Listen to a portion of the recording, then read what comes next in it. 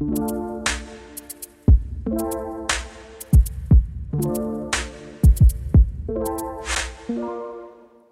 everyone, I am Stephen Drew, your host here in the Architecture Social, and I've got a bit of an awesome special. I got an email in my inbox, I was super flattered, from a company that was not close to where I am, internationally around the globe, doing something that I thought was interesting in the built environment. It was quite a surprise and a compliment to receive this topic to talk about, but more importantly, I had to learn all about this company. And the more I kept learning about this company and what they do, the more they had my interest. So I am joined here by the fantastic Chris Ritter from C90. And now C90, Chris, as you says in your words, if you're not interesting, you're irrelevant, which I agree, and that you're a full-service creative agency and culture lab. Chris, how are you today? Are you okay? I'm doing great. Thank you.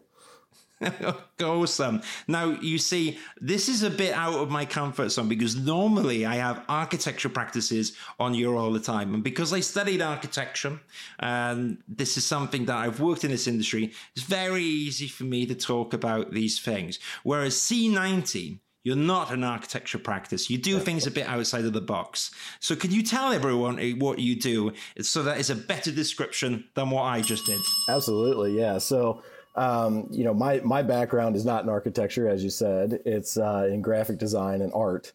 So what we do at C90 is we do brand strategy, visual identity, campaign development, and creative content. So, it's all very visual things. With the exception of strategy, there's a lot of words in that. But giving everybody a look and feel, for their brand or campaign, that's kind of our bread and butter stuff. Amazing. And if it looks like I'm sweating here, it's because I am, because I've got no air conditioning in the room. But we're going to go on anyways. But if the beads of sweat down as much as excited as I am, it's just because it's absolutely boiling here in the UK. Well, I find that really interesting, and why I was quite keen to have this topic as well. And there's one or two projects that you've worked on in particular that I know you showcase me. But what I would love to talk about is a lot of the stuff that you do, it intersects with the built environment, isn't it? I know a lot of it is digital, but it's interesting how then the digital manifests in the physical sense and how you're creating identities for buildings, for companies, which is very architectural in a sense. So, I mean, from your point of view, is this something that you do a lot then, Chris, in terms of what C90 does? I'd love an insight into it. Yeah, absolutely. I mean, having a visual identity for, a brand is almost exactly the same as making a visual identity for a building, for instance. So, when you're doing, an identity for a building, it might be signage, it might be, standardizing typefaces or materials, and all these sorts of things. I mean, we do that sort of thing quite often. I think where the Venn diagram comes together, with architecture. And what I do is, really building design systems. Right. When you're, if you say that you're in branding, for example, a lot of people think that you just like sit, at your notebook and draw logos all day. When in reality, that's like 1/100th of my job. When we have a business, that comes to us and says, we need to tell our story, in a visual way that makes sense to people. It's actually a really complicated problem, and you need to be able to make, a variety of assets that tackle that, that pose a solution for that problem where, architecture is just a different set of assets. It's a built environment. It's, how the light hits things. It's the materials that you use and that sort of thing where, I'm working in color, I'm working in graphics, textures, typography, layout systems and that sort of thing. So, I mean, I feel like that's where it gets to be, a lot of commonality there between the practices. I think you're right. And there's a few architecture practices, just to reiterate what you're saying, Chris, which I see do this really well. So Soda Stereo, shout out to them, actually, because their website was important. They have in-house illustrators. They have in-house web designers and, people that focus on graphic design. And what I've seen, Chris, is that when they do a project, that's super important as well. And so there's a visual identity there, and I think there's even a book that they give, which has the font on all this stuff. And it kind of weaves in the interior design and weaves in the architecture. And another quick example I've seen, Chris, which I'd like to get your thoughts on as well, is to do with architecture, but it's actually a developer that I seen when they were talking about the importance of the branding to do with people actually inhabiting the building. And what was happening, Chris, is that in this project that they hadn't quite branded it right. They hadn't got the feeling, and people won't hiring because it was an office. They weren't reserving the floors. And so even though the architecture was kind of kick-ass, because this branding piece wasn't right, no one was going for it until they kind of sat down with someone that understood this, and they said, look, you're packaging it up the wrong way. You need to think about who the person is that's inhabiting the building. And then suddenly this visual piece, once they re-engineered it, everyone reserved an office, and then it was like an overnight success. But nothing to do with the architecture per se. It was the branding and how the building spoke for itself. So I'd love to hear any stories that you have like that, or any thoughts on what I've said there, if it makes sense. Yeah, absolutely. Something that comes to mind just when you say that is actually there's a building here in our town called Union Hall, and the branding for Union Hall was actually a project my partner Emmett Jones led, and it's a co-working space. And it's meant to be a hub for really the startup community within Cincinnati here.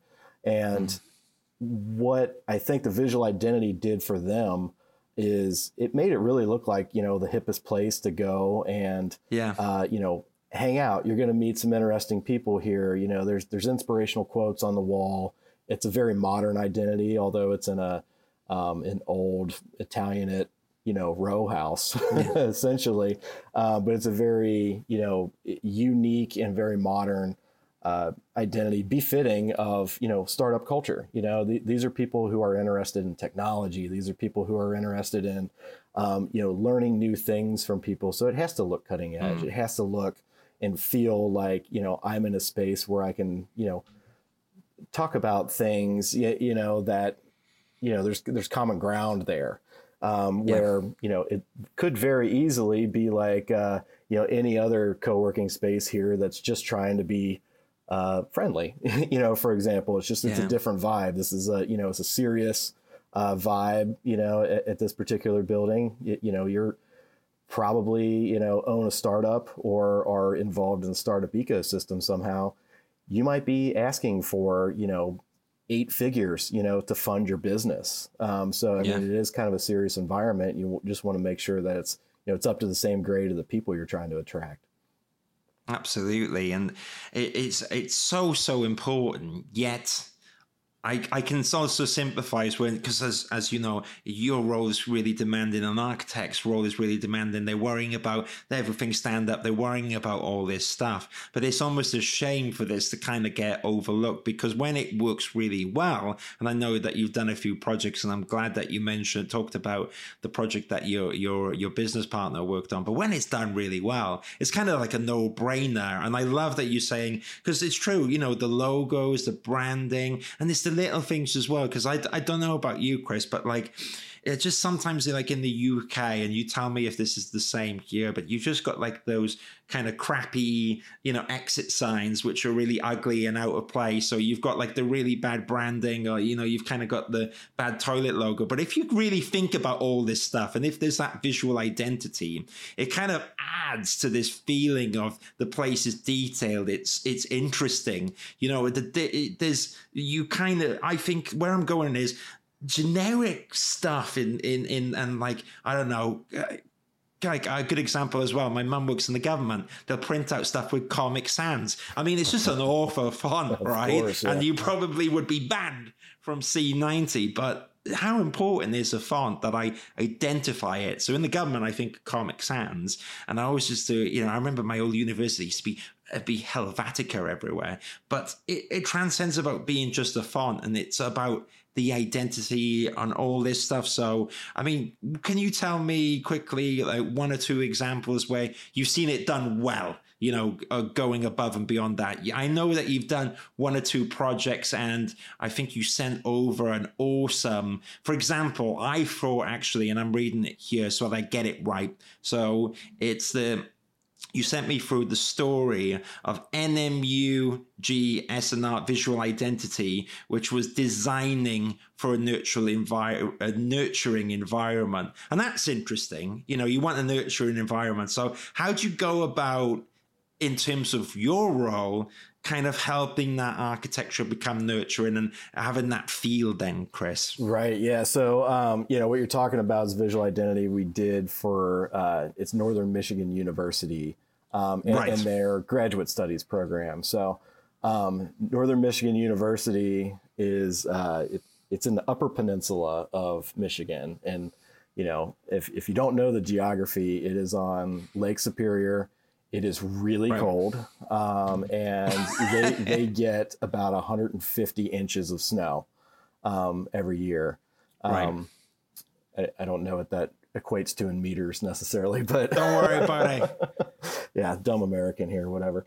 It is the type of place where you have to be of a certain resolve to go there and study for graduate studies. And really, what we found was, it's a really nurturing place to go study, because you are hours drive away from a major city. You are really secluded. It's extremely rural. They're actually a rural serving institution, which is like an official title. It's kind of a new thing in the space. But what we did is we really looked at the type of person who goes to school there and chooses to do this. And the way that we kind of came up with it is there's 4 principles, that are really tried and true when it comes to somebody who goes to NMU or even a resident of Marquette, the city that the university is in. One is actually, it's a Finnish concept that they've kind of adopted called Sisu, which Sisu is, English translation. There's not a word that equates to it, but it's really about like having a certain resolve in the face of adversity. And in this case, it's due to being in the cold all the time, and it's almost kind of like a joke, but it's also, hey, we're tough. Right. So we made some visuals around that. We made some visuals around another Scandinavian concept called Huga, which is really about, it's terrible outside, so let's get inside, let's get snuggly. For lack of a better term, get the blankets out, maybe, light some candles and look at ourselves, right? Self-betterment. We came up with some different symbols and iconography that, represent that. And then the Upper Peninsula, like I said, it's a very rural campus. It's surrounded by pristine forest and a beautiful Great Lake. Oh, wow.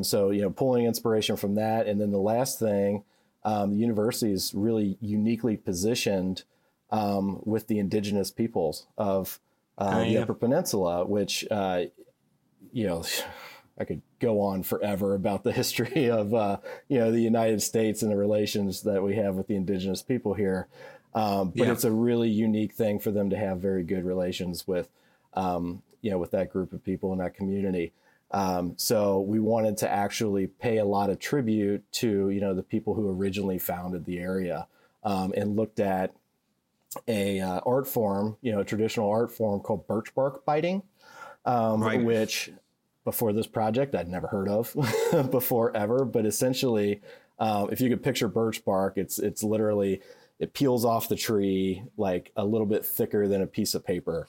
What you do is you wet it, and then you can fold it, and you fold it in half, you fold it in half again, and then you fold it in half again.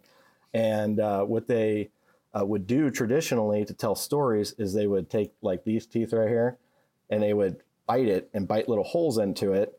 And when you unfold it, it makes this kaleidoscopic pattern, which is like, it's very homey. It's very unique for the region. And that was really where we got our whole visual system, for, how do we start to use these icons that, worked within, the Hugah and the Sisu and the Upper Peninsula nature, and really just started to, look at this as how can we make it modern, but how can we also make it like really cozy and nurturing, because that's what the people want, when they're going for that experience.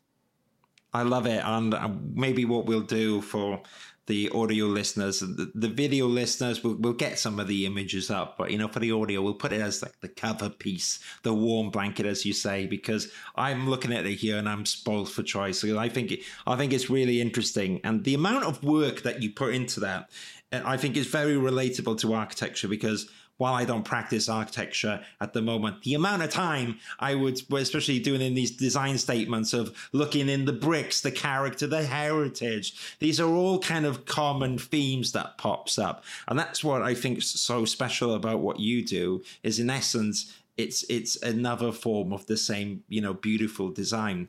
And just for anyone, of course, before we were doing this, episode, Chris, we talked a little bit about, I wish that I had kind of done a bit of graphic design and so forth before. And you mentioned that you felt like you were fancy going into architecture in a formal light. So what would be awesome, because a lot on the Architecture Social, as well as Practicing Architects, I get people talking about alternative careers. And to me, I've seen people, for a good example, I know an architect who studied graphic design, who's an amazing architect, and kind of gone that way. But what I would love to know as well, have you seen people enter your industry which maybe aren't traditionally trained, or is there anything, a bit of advice you'd give to architects who are kind of interested in this area as well, that bodes really well in terms of characters in what you do and design?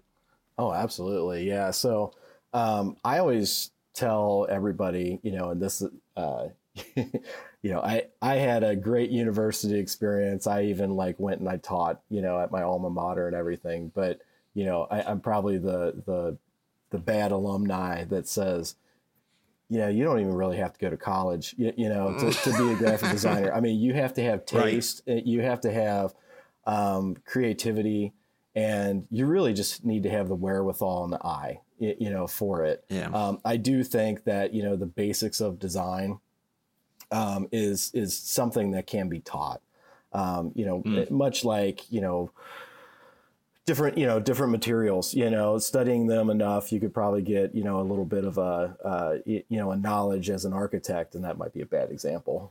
I'm not an architect. Right. Yeah. But I tell people constantly, if you have the interest for it, you can learn. You can definitely learn. A lot of times it really takes a good mentor to give you fair critique and make sure that you're looking at the right things. I mean, when I'm looking for somebody to hire, for example, very rarely do I look at their portfolio and say, is this polished enough? More often than not say, how does this person think, and is it unique? Is this, somebody who's going to bring in a different conversation than what we have right now? And that's where, these adjacent professions, whether it be architecture or illustration or copywriting, these types of people are invaluable, when it comes to, a brainstorm or a constructive criticism session, or something like that, because you have a unique perspective. And I think a lot of people in the industry who are the most successful, they normally have a weird way of getting in. I went to college for 2 years as a chemistry major. Did you? That's interesting. Yeah, well, I sucked at it, so.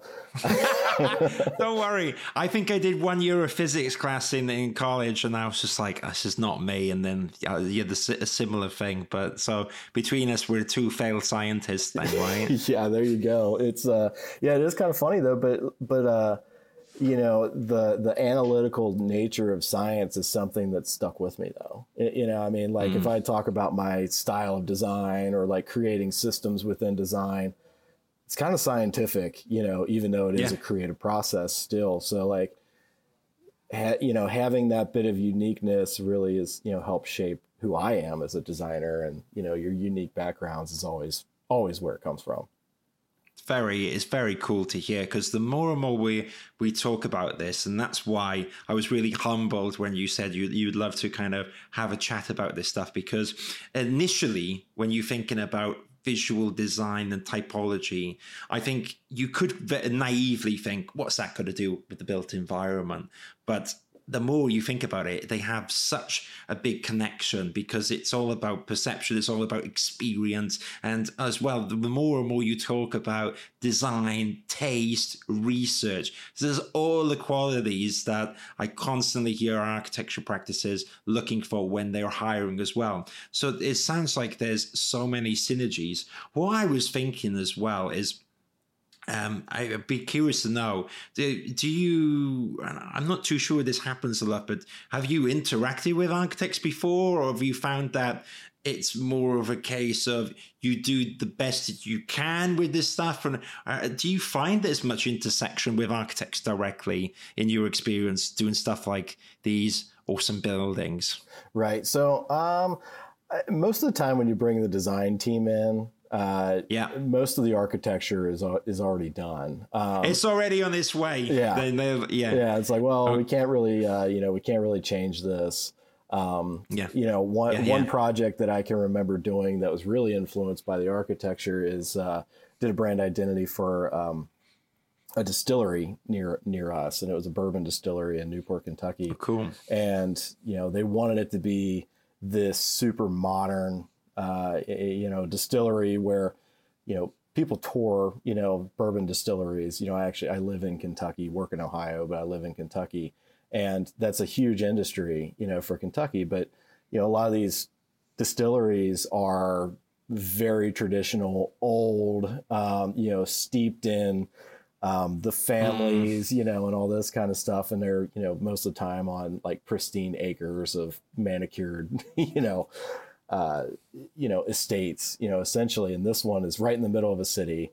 It's a really fun, modern piece of architecture. And that was really what was given to us. And they said, this is what it's going to look like. So make an identity that fits. So that was really our challenge. Yeah. I think it's great that you enhance that situation. And I think it would be awesome, isn't it? I'm just thinking now, for any architects out there, I think there's like a little bit of an opportunity. Almost the earlier you're brought into the process, Chris, you're kind of there to help people along. And it could be that one informs the other, and because when I start seeing, especially like now I'm looking at some of the work, and we'll get that on screen, but you can really get a feel for things as well, because that feeling that you were talking about, I know I butchered NMU's name, but in Northern Michigan University, what you're talking about, I get a sense of identity, you get a bit of the backstory, and I think it would be cool. Maybe the architecture practices which have those teams doing the typology, the illustration, maybe they've seen a bit of a trick there, Chris, but from your perspective, would it be awesome to be involved earlier on, do you think? Oh, I think it would be fantastic. I mean, for the reasons that I said before, where, you get people with different backgrounds in a room, and that's where the really special ideas happen. So, like you mentioned before that, your university was all, everything was Helvetica. Which, I love Helvetica. I use it all the time, but I feel like if I had to give a criticism to architects and graphic design, Helvetica seems like a little bit of like a fallback. Yeah, totally. I think the saying, if in doubt, use Helvetica, it's like, it's not kind wrong. of, It's not perfect though. yeah, it's forgettable. Nice, but forgettable. Yeah. That's really interesting. I'd love to know as well, and this is just inspiring because there's a lot of architects that also are listening to this, and especially if anyone's done their own business, and I've set up my own business in the last 2 years, Chris, and it's been a kind of an awesome bumpy journey. I almost don't recommend it for everyone because as a business owner, it's kind of like you're in the deep end and everything. But in essence, you set up C90. You've got some. It sounds like from what you said, you just mentioned your business partners as well, and it's a design industry. So I'd love to know a little bit about how that come about, why you decided to maybe set up on your own, and then also how you started winning these awesome projects, which are in the built environment. Right. So, the genesis of C90 is actually, it's a pretty interesting story. So this is my second studio that I've owned. And yeah. And there you go. My business partner, Emmett, the co-founder, he also owned, a design firm before as well, and we were competing agencies. So, oh, really? Yeah, we were competing agencies in town, and we just always kind of respected each other's work, which is a pretty fun thing, to have somebody in town who. Yeah, I just always felt like his agency kind of pushed me to do better, and I think he would say the same thing about us. I left, my business after, doing it for about 4.5 years, and did some independent, contracting and that sort of thing. And he actually shut down his business and took a job. And he called me up and he's like, "Hey, I got this job and it's not really going great." That's a hell of a way to start. Yeah, he's like, "It's not going great. What are you up to?" I was like, I'm thinking I might get back into it. And he's like, "Let's do it." So that's kind of the genesis of it. We just said, okay, let's figure this out. And then the first thing that we wanted to do, obviously, is find a place where we could do our business. This was June 2019. So just to give you a little bit of a timeline there. And we were looking around and said, "Hey, we know this bar owner, and they have some available space in the front of it.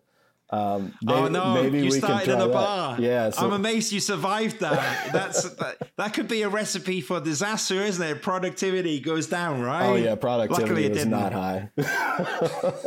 Lots of free we've got to drinks. move out of this bar. We've got to go out of there. And we were there, I think we were there for probably like 5 months, but we had just, we built desks and, we had a door that separated us, but it was a glass door. And, we would be working and suddenly like about 4 o'clock in the afternoon, people start coming into the bar and they'll just be like pressed up against the glass, like, "Oh, what are these guys doing?" And we actually stayed late there one time. To do a photo shoot, and we had just like a crowd of people just like watching us. It was a stop animation photo shoot.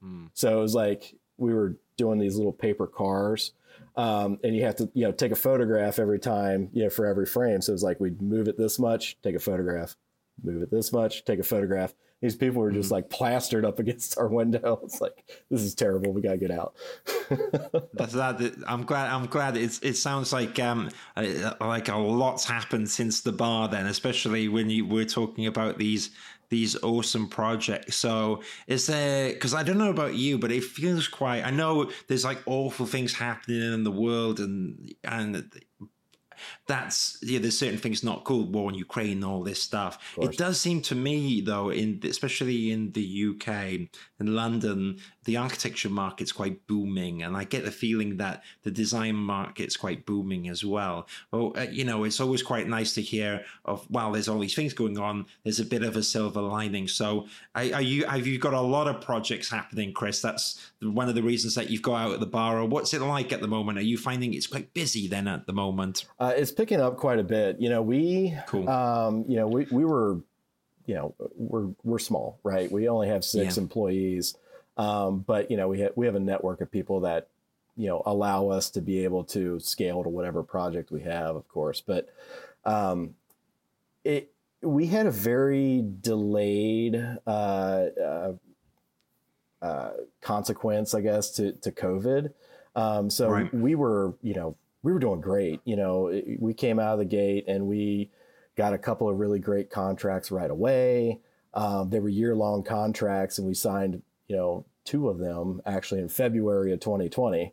That's right on the cusp. That is. Yeah. So, the next month, the world shut down essentially. Yeah, exactly. But we were fine because, we had plenty of work and, a year-long contract. So, we came through it. And then, once we got to, the end of it, our clients were not as fortunate as us. It was right. like, well, I hate to tell you guys, but, this isn't getting renewed. So we actually got hit like a year later. Really? And we had to go through some changes. We rethought, a little bit about what we were doing as a business as well. Did some business modeling and said, hey, let's go about this a little bit of a different way. And now I think we're reaping the benefits of it, where we're starting to get conversations going in the right areas. We're getting some more business, definitely picking up quite a bit. So we've been really happy with progress in the last, say, like 9 months. It's amazing. And I just still, like, while we're talking and I am listening, I go to stop distracting myself because your website's really cool. It's like eye candy. But also I love the quote of, if you're not interesting, you're irrelevant. And I can understand the content because it's a busy world out there, isn't it, Chris? And I think there's so much noise online, in person. And I think it kind of goes to the theme of you on about with Helvetica, it's not enough anymore. And I think there's so much going on that I do think you have to stand out. You do have to be interesting.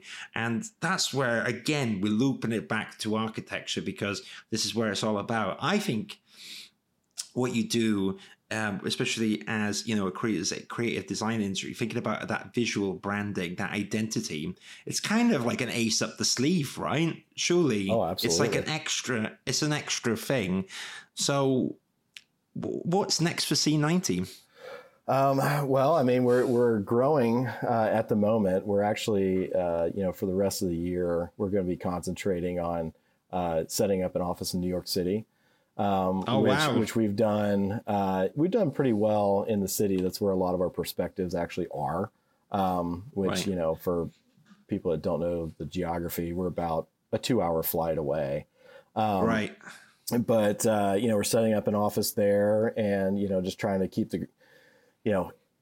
hit the ground running, there and get the studio set up in that location as well, mostly to serve clients. I think all the creative will definitely come out of this office here. But that's really been our charge forward this year. So, cross your fingers. I think everything's looking really nice. That's awesome. Because I'm in London right now, and before the pandemic, the last place I went to was New York. And I was, because, I was a Londoner, like, I've been in London for a while, I'll be fine, it's no problem. And I went to New York, everyone was great, but New York has a different pace. New York is New York. Oh, yeah. I was like, yeah, I'll be fine, I'll make friends and all this stuff. And it was lucky because I went with someone who was great fun and we met people. But that's a pace, like, New York never sleeps, right? It's its own particular beasts. I mean, it's going to be quite exciting. But yeah, sure. But New York actually has its own visual identity, and I'm sure that there'll be a lot of projects for you to do there, right? Because New York never sleeps. Oh, absolutely. So, yeah, I mean, it's a place where there's so much going on, and there's a wealth of work there. And honestly, it's the type of work that we want to do. And it's the type of work that we're good at doing as well. So, I mean, it's one of my favorite places in the world that I've ever been, but it also is just a really great strategic fit for us as well. It's very cool. I was when I was there, I was staying in Brooklyn, and Brooklyn was really cool. I was in this area, and I got to be really honest, Chris. I was like, babe in the woods. I picked Brooklyn because it was, Manhattan was just super expensive for a few days. But then I went on Brook. It was amazing where I was at, and I was just walking down the street, and I talked to someone. And they're like, "Yeah, it's really nice now, trendy mark and stuff." He's like, "But yeah, 4 years ago, you would have got shot down here." And I was like, "What do you mean?" Yeah, that's absolutely true. Yep. It moves so fast. What I was going to say is, because I always find I quite like and that you've learned the hard way for going on my mad adventure. There's no structure to this podcast, but that's half the fun. I always like to say to the guests on that they can ask any questions they want, because it shouldn't be just a one-way thing, right? And I know I've not prepared this, but that's kind of like where it gets a bit more fun. I mean, is there anything, and it could be to do with my architecture background or anything I see in architecture at the moment, that you'd love to ask me, Chris, on the fly? Yeah, man, I would, I'm always looking, obviously, what's the latest and greatest in design and identity, and all that kind of, and that's like, specialized to me. I'm curious what, in architecture you see that's like, really getting you excited as much as, the latest and greatest stuff gets me excited. It's interesting because we've actually talked a lot about the physicalness, and I think what's on people's minds, Chris, in the architecture world, whether they love it or hate it, everyone has an opinion on it, is the metaverse, right? Yep. Which obviously I'm sure you got your finger on the pulse, and a lot of what your stuff comes in there, because you can be an architect on the metaverse, but where it gets a bit wibbly wobbly. And I liked what you said, Chris, that, in terms of what you do as a creative agency, you don't really care if someone was a chef before or an architect or a graphic designer. But what's quite interesting in architecture is you study for so long to do it. You have to be qualified because there's big legal parameters in the physical world about designing a building. But in the metaverse, you don't need to be qualified. You're an architect. And so in the UK, there's like this controversial conversation about architecture in there, and you have some famous architects who are really campaigning for it. Some people think it's the downfall to where the way things are going, or the servers are burning loads of fuel and we're not being sustainable, which, okay, yes, it's true that there's huge energy going on there. And I guess where I'm going with it, no one's quite worked out where that space is going to go. I mean, we've just seen NFTs crashed, and I was kind of experimenting with NFTs and architecture NFTs. Can you get a building in an NFT and all this crazy stuff? But I think that there's something interesting there. Maybe I'd love, are you seeing that conversation? I mean, it can be fatiguing. People go, oh, the metaverse again. But I mean, what's your thoughts about the metaverse and NFTs and all that jazz? A couple months ago, I went to Austin, Texas for South by Southwest. And one of the lectures that I went to was the founder of Sandbox. And really? Yeah, and he was super interesting. I mean, it was a fantastic it was a fantastic presentation, and, it was really well done. And, he kind of started the conversation by, surveying the audience. There's probably 750 people, in this room. And he's like, hey, just, quick raise of hands, like, how many of you guys have heard of the metaverse? And everybody's like, we all know. How many people are in the metaverse? And, way less people raise their hand. And he's like, how many people here are just trying to see what I'm going to say about the metaverse? Because you have no idea what's going on. Like, everybody's hand, went up. Exactly. And it was such a funny thing because, all of the ideas presented were, fantastic. They made sense, and they made sense for brands, and they made sense for, why you would want to participate in it. But literally at the end of the hour-long talk, the vibe of the room was just everybody's, did that just happen? And it's like, it's such a foreign thing to everybody that I think, it's like the emotions around it are just really interesting because like everybody has an opinion for sure. I mean, I don't know that I'm going to be like, jumping in and buying real estate, in the in the metaverse necessarily, but it's pretty interesting how it goes. Yeah, and I can see, especially the stuff that you do. And we were talking about, the visual identity of buildings. I mean, you have some stuff where you're inhabiting it, and you mentioned your Sandbox. That's one metaverse, and you have all these different articulations, and then you have now Adidas and all these buildings, those companies who want to do Coca-Cola Land, and then suddenly you're going to make Coca-Cola Land work. So I think it's super interesting.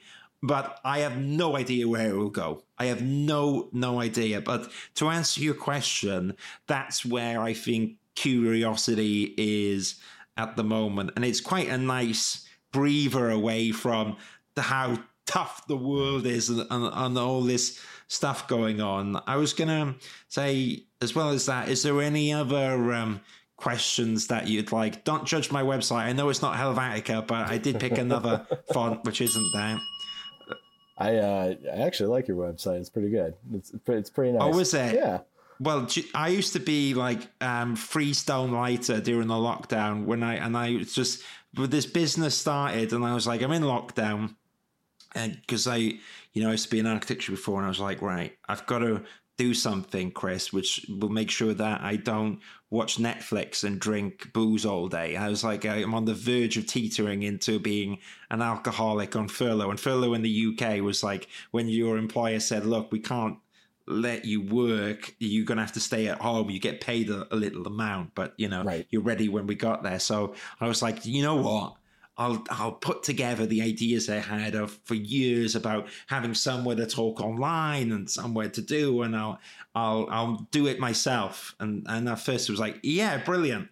But when you're 6 months in, the website's crashing. I'm not. I fancy changing the logo. As you said, I started out in Helvetica, and I'm like, oh man, I got to do this. And I think it's been an amazing experience, but I would never recommend anyone do it. I would tell everyone to go speak to yourself or someone to do it. It's great because you learn these skills. And like yourself, as you said, I had to do a bit of graphic design. I had to think about the user interface. I've got to have the logistics of the website working. I've then got to be able to host architecture images, and then I had to learn, and we were talking about before this about the application which is recording this podcast and then live streaming. This is all really interesting stuff, but maybe in the future, if I had a few extra pounds in the pocket, it's okay getting an expert to do it for you.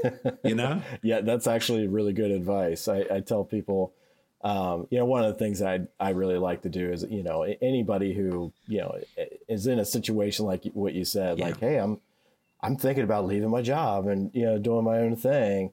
And I think you actually put it really nicely. Like, for most people, like, I don't recommend it. I just don't. That's how I know you're a true business owner, because anyone that's done it, and it's my second business as well. And the first one was a failure, but I learned so much from it. So it's not in one sense a failure, but it's really not for the weak heart. It's you got to be strong-willed. You're going to get so much things go wrong, and in one weird way, I love it to death.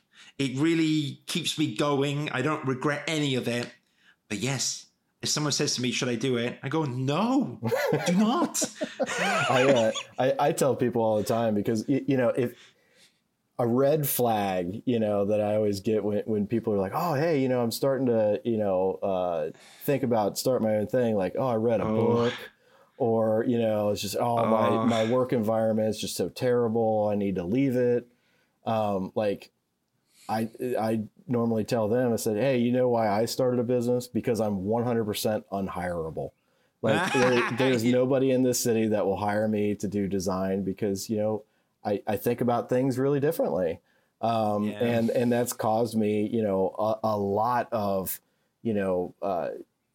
hustling into trying to get jobs, and things like that, where it's finally just got to a point where I was like, I guess I just need to do it by myself, and I never did it by myself. I always had partners, but, it's like, that was a driving force for me, was that I never felt like I had an opportunity to do anything else. Like, let's go and do this thing. And you made it work, So, this is my second one, as I said, and, my old studio is still running, actually. And it's been quite a ride, but yeah, it's not for the weak of heart. I agree. I was when I was in architecture, Chris.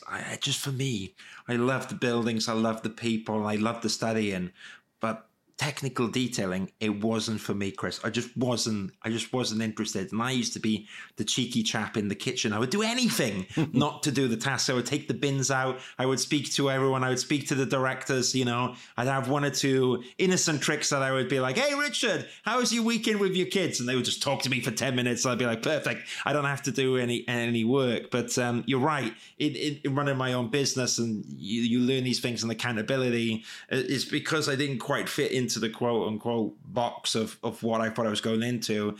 I kind of cut and carve a role. But the irony is that while I moved away from architecture, which is a hard job, actually running my own business, doing all this stuff is extremely hard, and I wouldn't recommend it. So what I thought was an easier route at the start, I'll do something different, is fine. It actually ended out 10 million times harder. But you do learn from it, and I do think there's something amazing and a good quality. What I love about running your business is no 2 days are the same. Yeah, and I imagine it's all the not projects boring, is it? No, it's never a dull moment. There's not enough time in the day.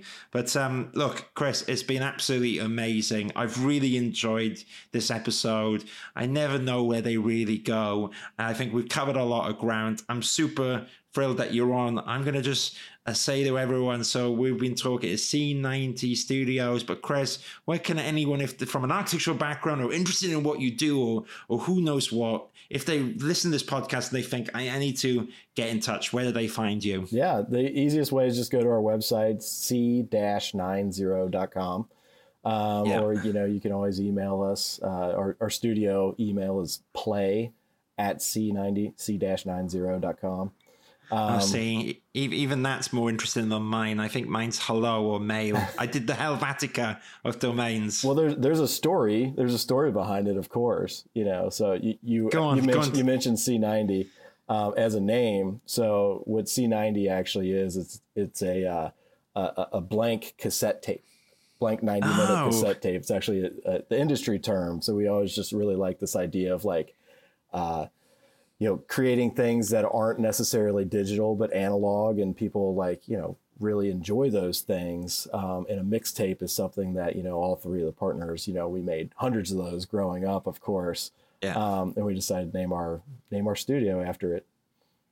Brilliant. I love it. Well, and everyone, you need to go to, is it c-90.com, and that's the domain. Is it a dash, or is it, what's it, the bit in between? It's a hyphen. Chris. Yeah. Hyphen. Yeah. c-90.com. Check out that beautiful website. Chris, when I've got a few more pounds and my business is getting there, please, I might get you to look at the architecturesocial.com. But in the meantime, everyone who wants to talk to Chris about architecture, buildings, visual identities, doing creative stuff which will make you stand out in a busy, noisy world. You don't want to be bland. You don't want to be beige. Check out C90. Thank you so much, Chris. I'm going to end the podcast here, but stay in the studio. And thank you, everyone, for who's watched us on YouTube or listened on Spotify. I really appreciate you being here. Have a good day wherever you are. Thank you. Okay.